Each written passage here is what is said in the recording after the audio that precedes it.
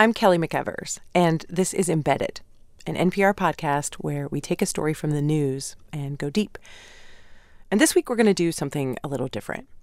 If you've been listening to this podcast from the beginning, you know that in our first episode we spent a bunch of time in a town called Austin, Indiana, with people who are addicted to this drug called Opana.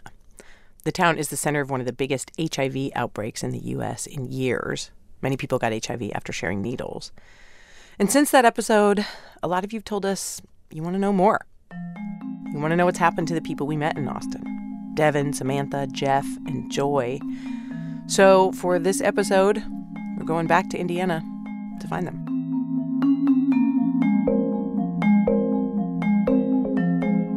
The person we really want to find is Joy.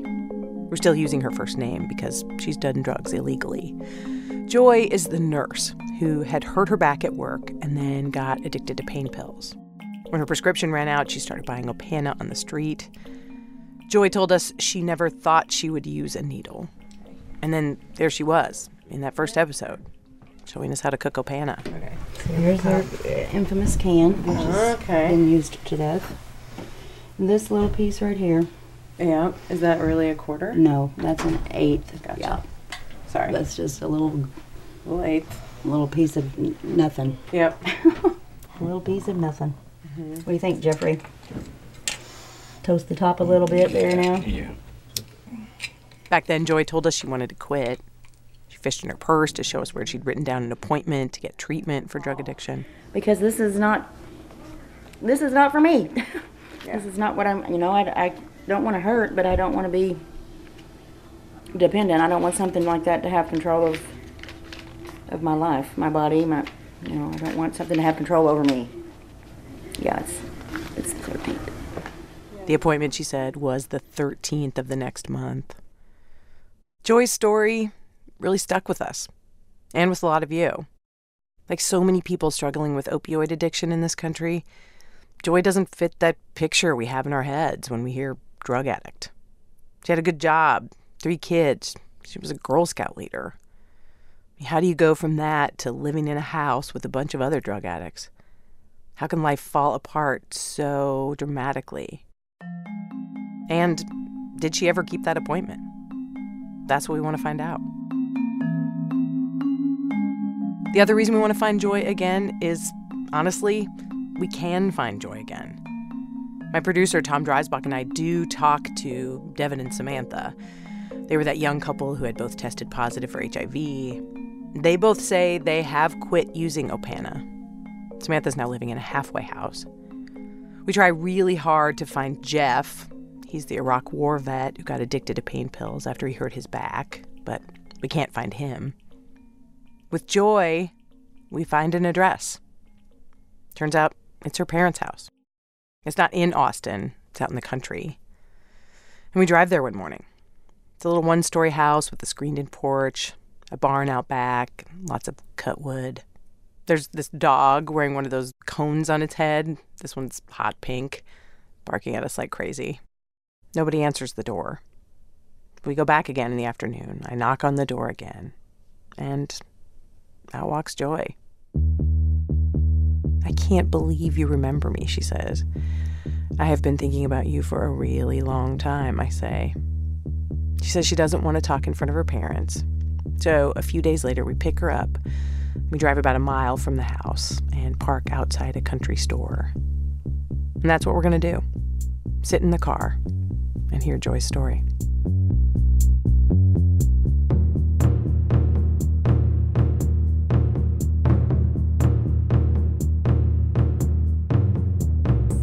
We'd like to say a quick thank you and share a message from one of our sponsors, Stamps.com.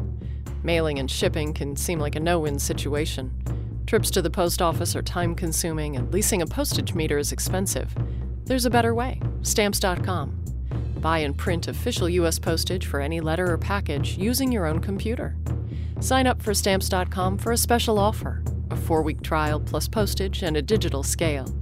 Go to Stamps.com, click on the microphone, and enter Embedded.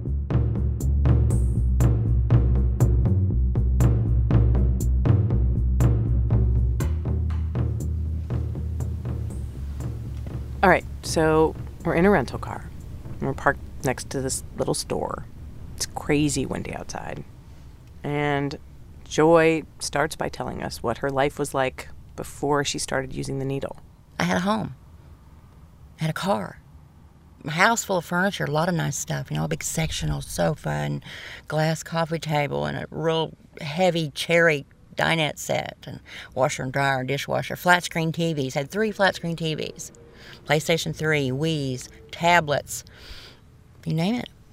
Had it all. And then a lot of things happened.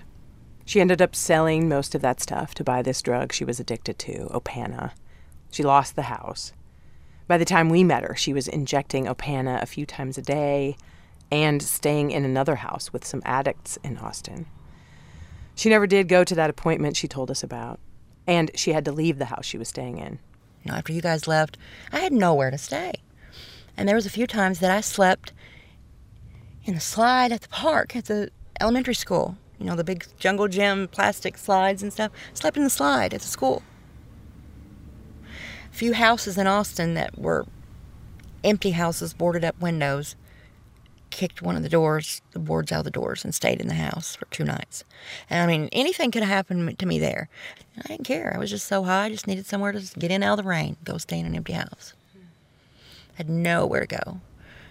But this time last year, I had a home. I had my kids. Rings on every finger, money in the bank. And in less than 12 months, gone. Joy has 3 kids. Her 2 daughters are grown. Her son, who was 14 at the time, had lived with her. But by the time she was on the street, he was back living with his dad. So for Joy, every day was about figuring out how to get money, how to buy a pill, and get high. She says it was all about that feeling when you first shoot up. There's just something about injecting them, and you get that warm rush instantly. As soon as you inject that, within, say, 2 seconds, the amount of time it takes to take a full breath and let it out. From head to toe, it's just bliss. Like, how long did that euphoria last? A few seconds? A couple minutes, maybe? Yeah. If you think about how many minutes there are in a day, and if all those, you got that happen 4 or 5 times a day, and then the rest of the time you're chasing that minute. Mm-hmm. That's exactly right. And it got to where I had to chase that, crave that, want that rush about every 2 hours.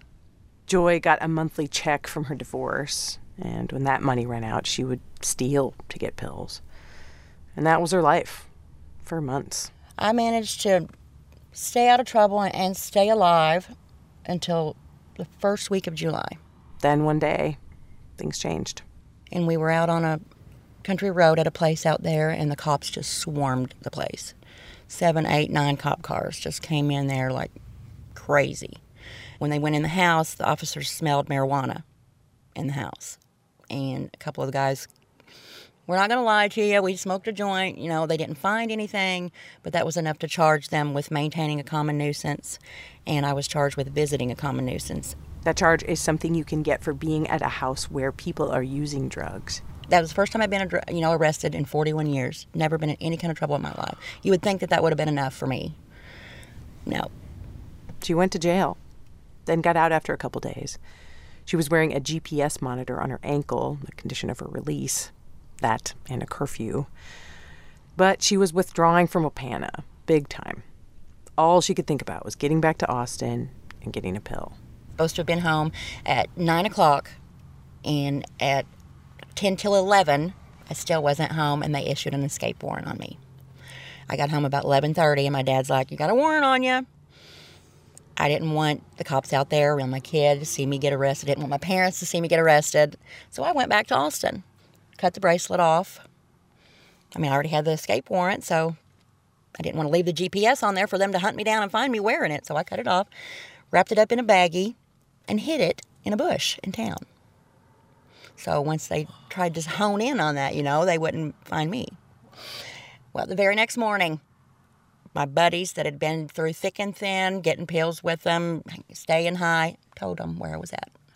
Told on me. They came straight to where I was, came straight in the room where I was, opened the closet door. Nice hiding place, by the way. Come on. Police arrested her again, and Joy went back to jail. But this time the charge was more serious because she'd violated the conditions of her release. A few days in, she starts really withdrawing from Opana, which everybody we've talked to says feels like the worst flu you could possibly imagine. And then there was the fact that her picture was online. When you get arrested, they post your mugshot on the county jail website. My kids have seen the most horrible mugshot in the world on the internet. Their mommy, all their friends have seen me looking my worst from the drug abuse and all the weight I'd lost. I'd lost after you guys left. From April to July, I lost probably 35 pounds more. I mean, I would go 4 or 5 days without even a drink of water. All I could think about was using pills. I didn't care about hydration, nutrition, none of that. So I lost quite a bit of weight, and the mugshot was definitely horror. I used to be basketball coach, cheer coach, Girl Scout leader, and all my children's friends, knew me. And then for that to be plastered out there for the world to see, I was so humiliated. On top of withdrawing and the depression from, oh my God, look what you've done to your life. Look what you've lost. You have nothing to live for. So I cut my wrist in jail. I used my my bra, the underwires in my bra, and managed to break it to where it was sharp enough to use, and you can still see the scar. But I cut myself in jail, and I spent 6 days in a padded cell at jail on suicide watch, and it was pretty much just superficial damage. It wasn't enough to actually cut the vein, but it was deep enough, to need medical attention. Were you really, really trying to kill yourself? I mean, were you... At the time, I thought I was. I really did, But I think it was more attention. Get me out of this cell, take me to the hospital. My life I was bottomed out. I thought, what do I have to live for, Eventually, Joy started talking to the nurse who worked in the jail. That first day, she said, the main thing that I want you to do is think about owning what you've done, forgiving yourself for what you've done, and getting over it. Because life is going on outside of this jail around you. Your life is right here. You're at a standstill. You're in this jail. All you can think about is getting out of this jail. Your freedom's gone.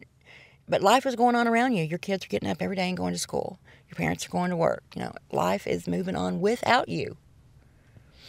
And if you don't own what you've done up to this point and forgive yourself for that, you're never going to make it through recovery. You can't dwell on it constantly. Slowly, Joy started feeling better. She started thinking she wanted to stay off drugs for good. Started going to church in jail and reading the Bible and thought, this is not who I am. And the more my head got clear, the more I just decided that I'm not going back to this when I get out of jail. I'm not going to do this again. I'm going to stay out of Austin. I'm going to stay clean. I'm not going to do this anymore. And I spent 43 days in jail. The day I came home, I went and got a pill. After all that, I went and got a pill.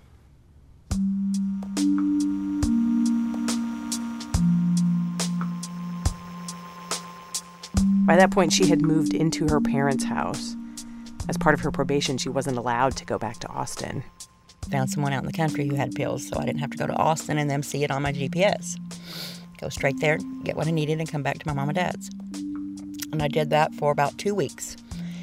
And I was starting to get a little crazy. I started out with just a quarter of a pill, and it did me all day long because I'd been sober for 40 days. It didn't take much to loop me after that. This happens to people who are addicted to opioids like Opana. Health workers and researchers say it's hard to stay off the drugs without some kind of treatment, ideally medication and counseling. And we were getting closer and closer to Christmas. And I thought, I'm taking every dime I have and buying pills with it again when I could be buying Christmas presents. And something in her mind just said, stop. I just said, no, this is not going to work. I'm going to go to the clinic. So I'm going to try it with a little bit of help, a little counseling, see what happens. The clinic she's talking about is a methadone clinic, the next county over, about a half an hour away from her parents' house. And this is the thing in and around Austin, Indiana. Austin is a town of about 4,300 people, with what public health officials say are at least 500 known IV drug users. And still, there is not one full-time drug treatment facility in the town. The nearest inpatient treatment is in another county, 30 miles away, with at least a month-long waiting list. Like a lot of people here, Joy doesn't have a car. She figured the only way to stop using Opana was to find a way to get to that methadone clinic. And then she got lucky. She ran into a neighbor one day. He's an older gentleman. He's almost 70 years old. His wife passed away at the beginning of this past year, last January. Actually, he's by himself. And I used to go out and clean their house. When his wife was alive, I'd go out and clean their house, mow their yard. I helped his wife can and stuff, when she was alive. And then she ran into him one day at the store. He asked how you're doing, and he said, I heard you weren't doing too well. How you been? And I got talking to him about it, and that's that. He was like, I'll be more than glad to take you down there to the clinic, and we'll get you off those pills. Every day, this older gentleman came to pick her up and take her to the clinic. And on the weekends, he came at 5 in the morning. It's $15 a day for the methadone, and the clinic only takes cash, so sometimes her friend even loaned her the money, too. Joy says after a few days, she started feeling different. And then once the methadone got in my system, I thought, hey, I started functioning like a normal person again, I didn't think constantly about when I woke up, okay, what do I got to do today to get that quarter of a pill? Who am I going to get to take me out there to get that quarter of a pill? Or, what can I go steal at the store to trade for a quarter of a pill? I didn't think that way anymore. Got up and I'm all right today. I don't feel too bad. I'll go to the clinic, get my medicine, come back home and help Mom around the house. Or, gradually my way of thinking started changing. This is how methadone works. It changes how your brain and nervous system respond to things. It blocks the pain you get from withdrawal while giving you enough of an opiate to keep you from having huge cravings. She started on 40 milligrams of liquid methadone a day. Clinic staff watch while you take your dose. Joy got drug tested, and the clinic and the terms of her probation required her to go to counseling. One of the first things she learned was she had to be honest with her family. Back when she was using Opana, she had stolen her dad's chainsaw and sold it to buy pills. And then swearing up and down, it wasn't me, I didn't take that, I don't know what you're talking about, it wasn't me. And then I decided, hey, Dad, I need to talk to you. I need to own it, I need to tell you that I took it, why I took it, what I did with it, and apologize for it. Here's what her dad said. Well, I knew it was you all along, and I forgive you, and you're doing so much better now, when he could have been a total jerk, and that would have absolutely destroyed me if he had been, but he wasn't. This is what addicts do, right? At some point, you have to start telling yourself a story. I hit rock bottom, I made it out, I asked for forgiveness, and I got it. And then you have to deal with the fact that cravings sometimes still happen. And the story you tell yourself when they do. For Joy, she craves Opana just when she hears the word Austin. First month or two of my taking the methadone, and they were on Over the Back Fence, local radio station that lets you buy, sell, and trade on the air. And the lady said, we're having a yard sale, named off everything that she was having, gave her phone number, and then her address was such and such street in Austin, Indiana. And my mouth started watering. I got, just a feeling that came over me like, let's go find a pill. Just hearing them say in Austin, Indiana, like, just my mind automatically went to getting high. And I physically felt that craving, physically, not just mentally, but physically. My mouth was watering. My hands started shaking a little bit. My palms got a little sweaty. It was like somebody was saying, hey, I'm on the phone here. Come to Austin and get a pill. So does that mean you never go to Austin? I don't go to Austin. I don't. My mom's church is in Austin, and that's the only time that I've been in Austin since I got out of jail. I won't go in Austin. If I need to go to the cigarette store, I go to Scottsburg. I will not go to Austin. But still, sometimes the urge to get a pill is just too strong.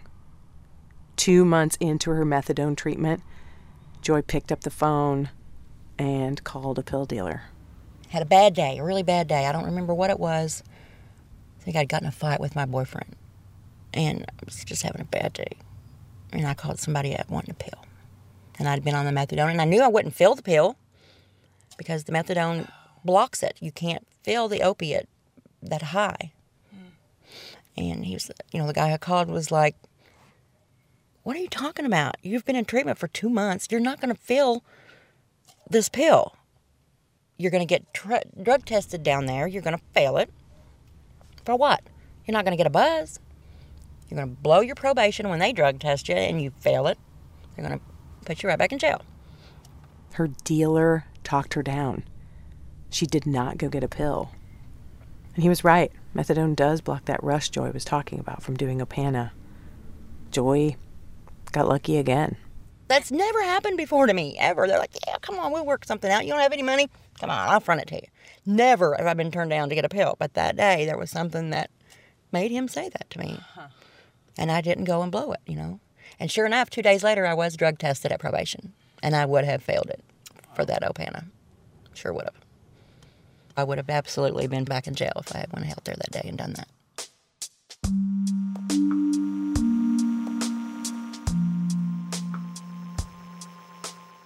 Now, Joy is still on methadone. She's still going to counseling 3 times a week. She sees her son every day after school. Sometimes he stays with her on the weekends. She's talking to her daughters again. She now takes 60 milligrams of methadone a day. Federal guidelines recommend high doses early on to keep people in treatment. Joy goes to the clinic Monday through Friday. Doctors now let her take weekend doses home in a bag that only she can unlock.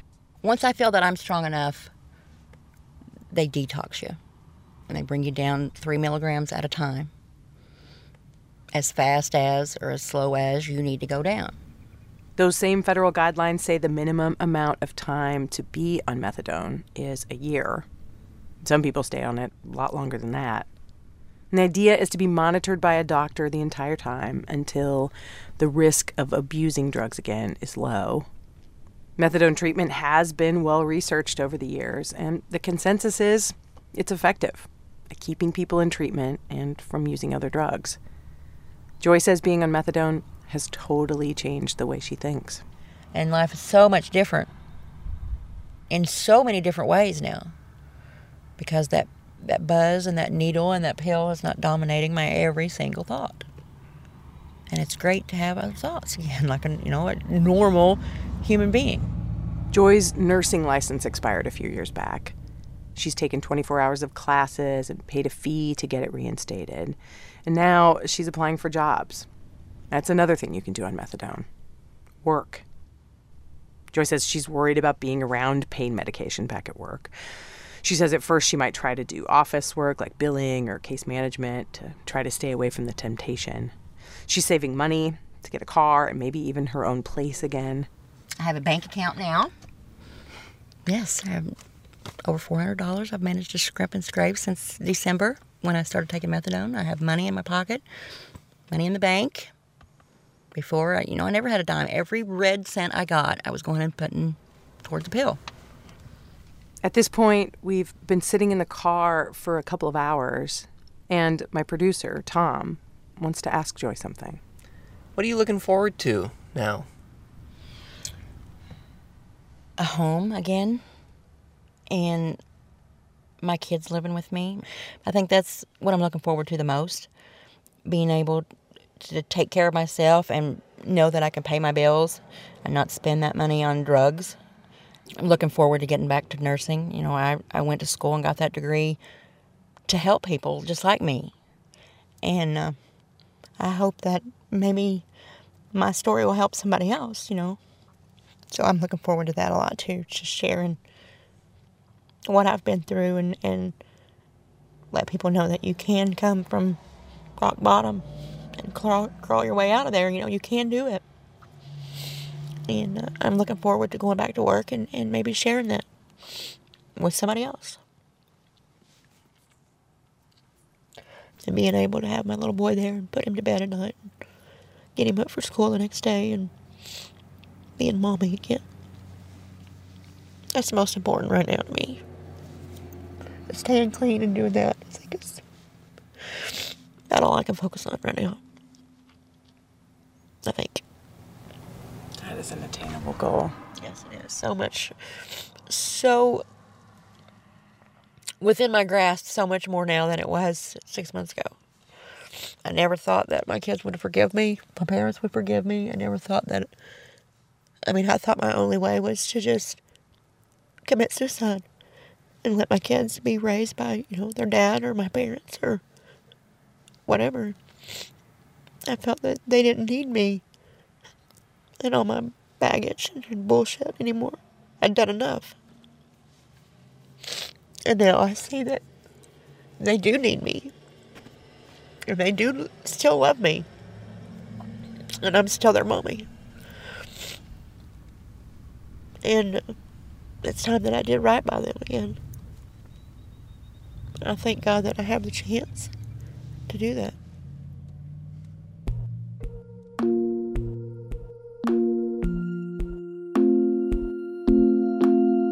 Hearing Joy's story, Tom and I realize, once again, how much it takes to end an opioid addiction.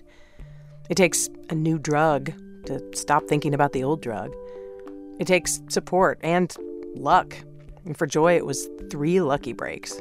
That nurse in jail, that man who gives her the ride to the clinic, and the drug dealer who won't sell to her. And it takes a pretty powerful story that you have to tell yourself over and over, maybe for the rest of your life.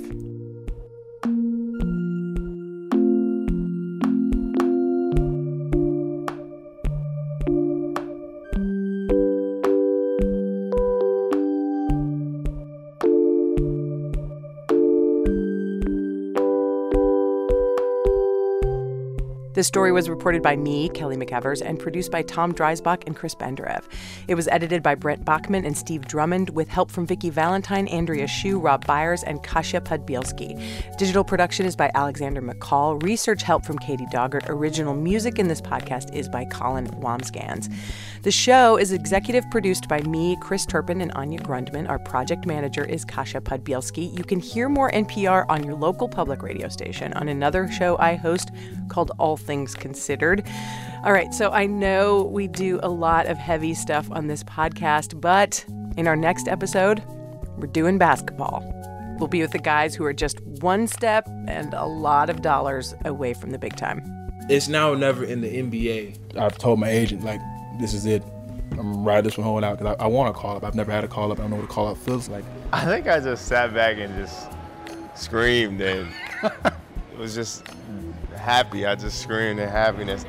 If you haven't done it yet, subscribe to this podcast and leave that review in iTunes. Seriously, we really like hearing from you. Also, subscribe to NPR's All Songs Considered podcast, where each week the hosts find the best of the best songs for you to fall in love with.